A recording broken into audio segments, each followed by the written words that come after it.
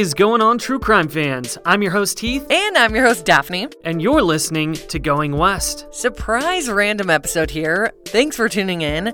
We are here because one of our listeners named Tess is a legend, and we think that she cracked the Ruth Price 911 call. And we also got a ton of other responses on that episode, and we had other people sending some interesting information, which we will share here as well. So also a big shout out to Brittany and Amy. Yeah, definitely. Thank you guys so much. Thank you, Tess. Thank you, Brittany and Amy. So we're going to give you guys all the additional information that they found with their permission, of course. But if you're listening to this and you have no idea what we're talking about, go listen to episode 162 of Going West on the Ruth Price 911 call.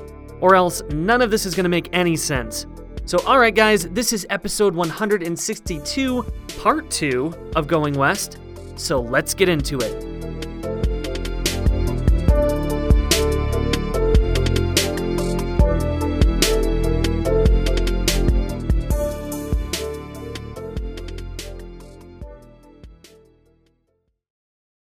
So before going into this episode, we want to play that call again. And if you don't want to hear it, just fast forward 1 minute, but we'll play it again right now. This is Ruth Price of 3877. What's the problem, ma'am? Oh, well, there's some guy been checking the place out. How? Well, he went in the back. I have an apartment in the back, and he said he was looking for a guy. And he comes to my door, and Yes? said he's looking for an apartment. So I live alone, and I'm an old lady. And I'm kind of Where is he now, ma'am? I don't have no idea.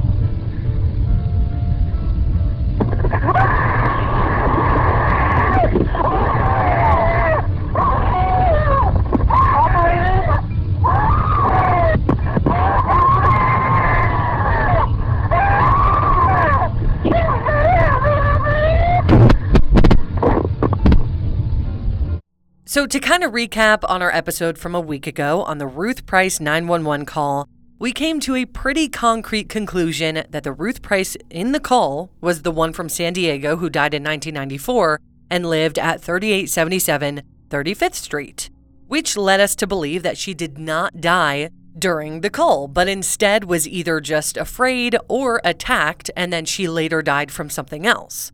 But we got so much feedback on this episode because in the end of the episode, we mentioned that, maybe if we figured out who lived there, they could have some information on how Ruth Price died, and if the call actually included her death or if it was something else. So one of our wonderful listeners named Brittany, who is a realtor in Arizona, emailed us that she looked into the property owner of 3877 35th Street via tax records and found that it's owned by the Oram Brothers LLC. And it's been exchanged within the family since at least 1998, which is after Ruth died, of course. But since other records state that the home was last sold in 1986, Brittany's records could indicate that it stayed in that family, the Oram family, between 1986 and 1998 as well, and then up until today. So another listener named Amy found their tax records too, and sent us a bunch of information that also proved the Oram brothers own it. Just, meaning that it was not owned within Ruth's family, nor was it owned by Ruth, meaning she just likely rented. So in our last episode, we also mentioned that we found the home to be a multifamily home, and these records from Brittany and Amy also prove this, and it's actually a duplex. So Ruth sang in the call that she had an apartment in the back. That would make sense. Right. And I also want to mention, if you sent us something and we're not mentioning your name, if you gave us some information after listening to the episode, it's probably because we didn't see it because there's been so much feedback on this episode, but we appreciate you all the same. So let's get into the meat of this and, what we would call the lowdown.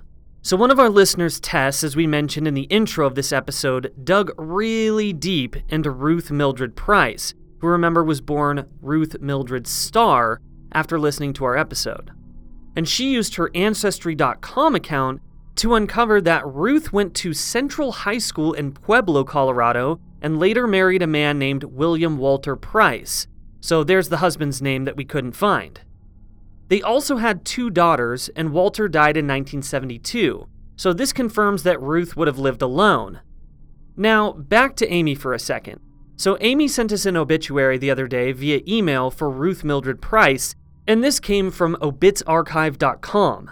So it shows via the San Diego Union Tribune that on Tuesday, May 17, 1994, Ruth Price died, quote, after a long illness. We don't know what this illness is, but she died after a long one. Then it goes on to say, quote, she's survived by 2 daughters, Barbara Gray and Patricia Mashburn, 6 grandchildren, and 4 great-grandchildren. Family requests contributions to Grossmont Hospice in lieu of flowers. The obituary that we found from ancientfaces.com that we discussed in last week's episode states this very same date and location, so we can kind of confirm this. But it didn't include any other information regarding cause of death or family. So this is actually a really great find on Amy's part that really doesn't look like it's anywhere else online. Not even through Ancestry or newspapers.com. So really good job, Amy. And by the way, both Tess and Amy sent us a screenshot or a snapshot, whatever you want to call it, of Ruth's high school yearbook photo, which we posted on our socials in case you want to see. And also, I think it's interesting that it states that she passed after a long illness because this is legit exactly what it says that Ruth Price of Springfield, Missouri died from in 1988, who we briefly discussed in last week's episode. You know, not that dying after a long illness is like rare later in life, but I just thought that was kind of interesting. So anyway, I didn't mention this in the last episode, but a few days before we recorded the Ruth Price episode, I did reach out to the San Diego Police Department Eastern Division because Ruth Price of San Diego lived in the eastern portion. And I asked them if there were any records of an assault or a break-in at 3877 35th Street in San Diego between 1986 and 1994.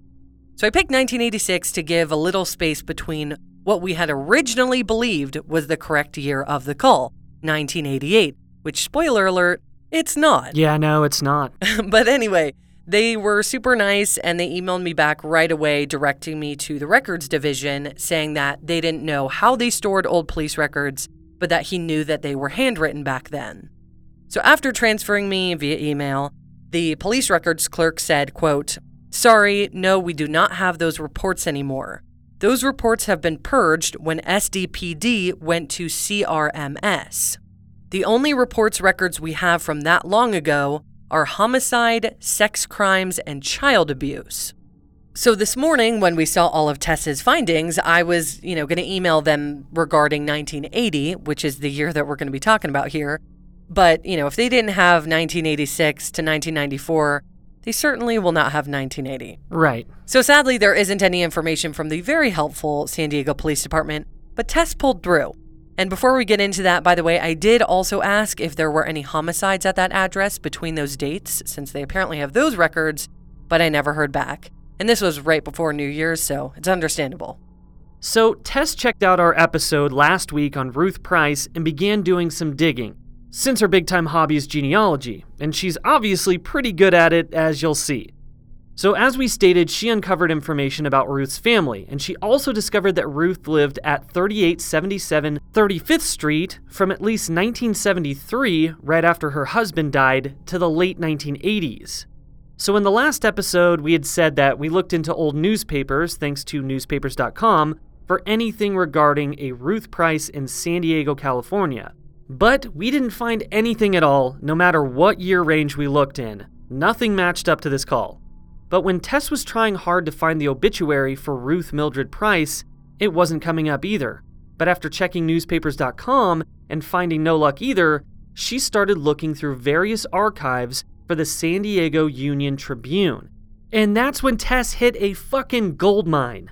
On Monday, November 3rd, 1980, so 8 years before this call was widely thought to have taken place, the San Diego Union Tribune posted the following under their assaults column. Quote, "Police are looking for a youth who tried to strangle a 76-year-old East San Diego woman yesterday.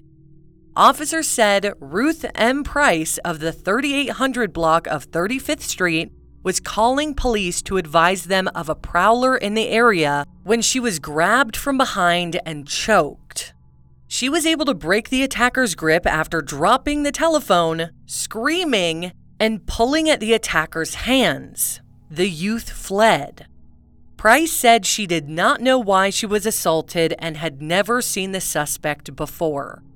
Like, holy shit, that is literally the call. This is literally the call. So this means that while Ruth was on the phone in this very real call, people, not a 911 training call, but a real effing call, the man did attack her and choke her, and that's why she was screaming.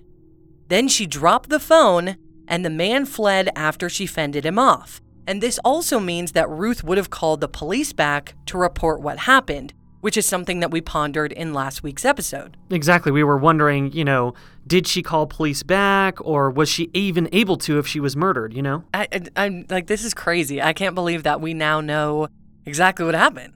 Thank you, Tess. So let's listen to that call one more time with this information. This is Ruth Price at 3877. What's the problem, ma'am? Oh, well, there's some guy been checking the place out. How? Well, he went in the back. I have an apartment in the back, and he said he was looking for a guy. And he comes to my door, and Yes? said he's looking for an apartment. So I live alone, and I'm an old lady. Mm-hmm. Where is he now, ma'am? I don't have no idea.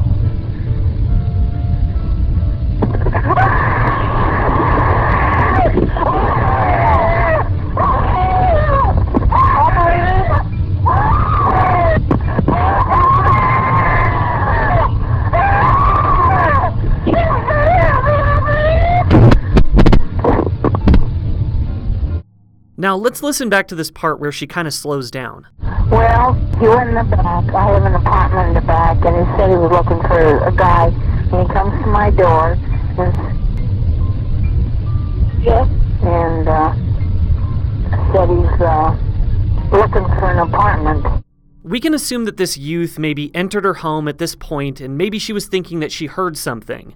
And then seconds later, when she starts screaming, it's because this guy came up behind her so suddenly, while she was on the phone with the 911 operator, and started choking her.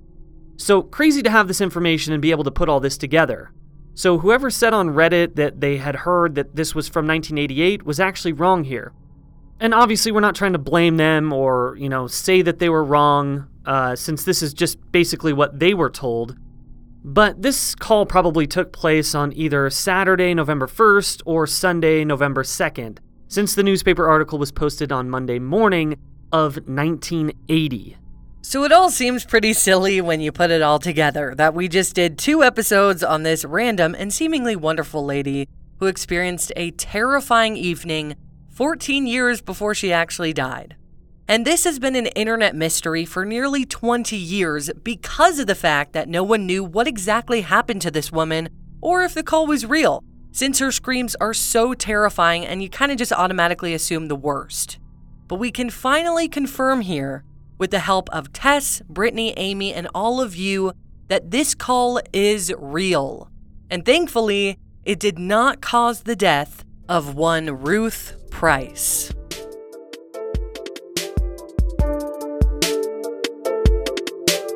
Thank you guys so much for listening to this update episode of Going West. Yes, thank you guys so much for listening to this update. Yes, and thank you guys so much for everybody who shared and listened to the Ruth Price episode and everybody who commented. We got so many comments and so much feedback, whether you thought it was real or fake.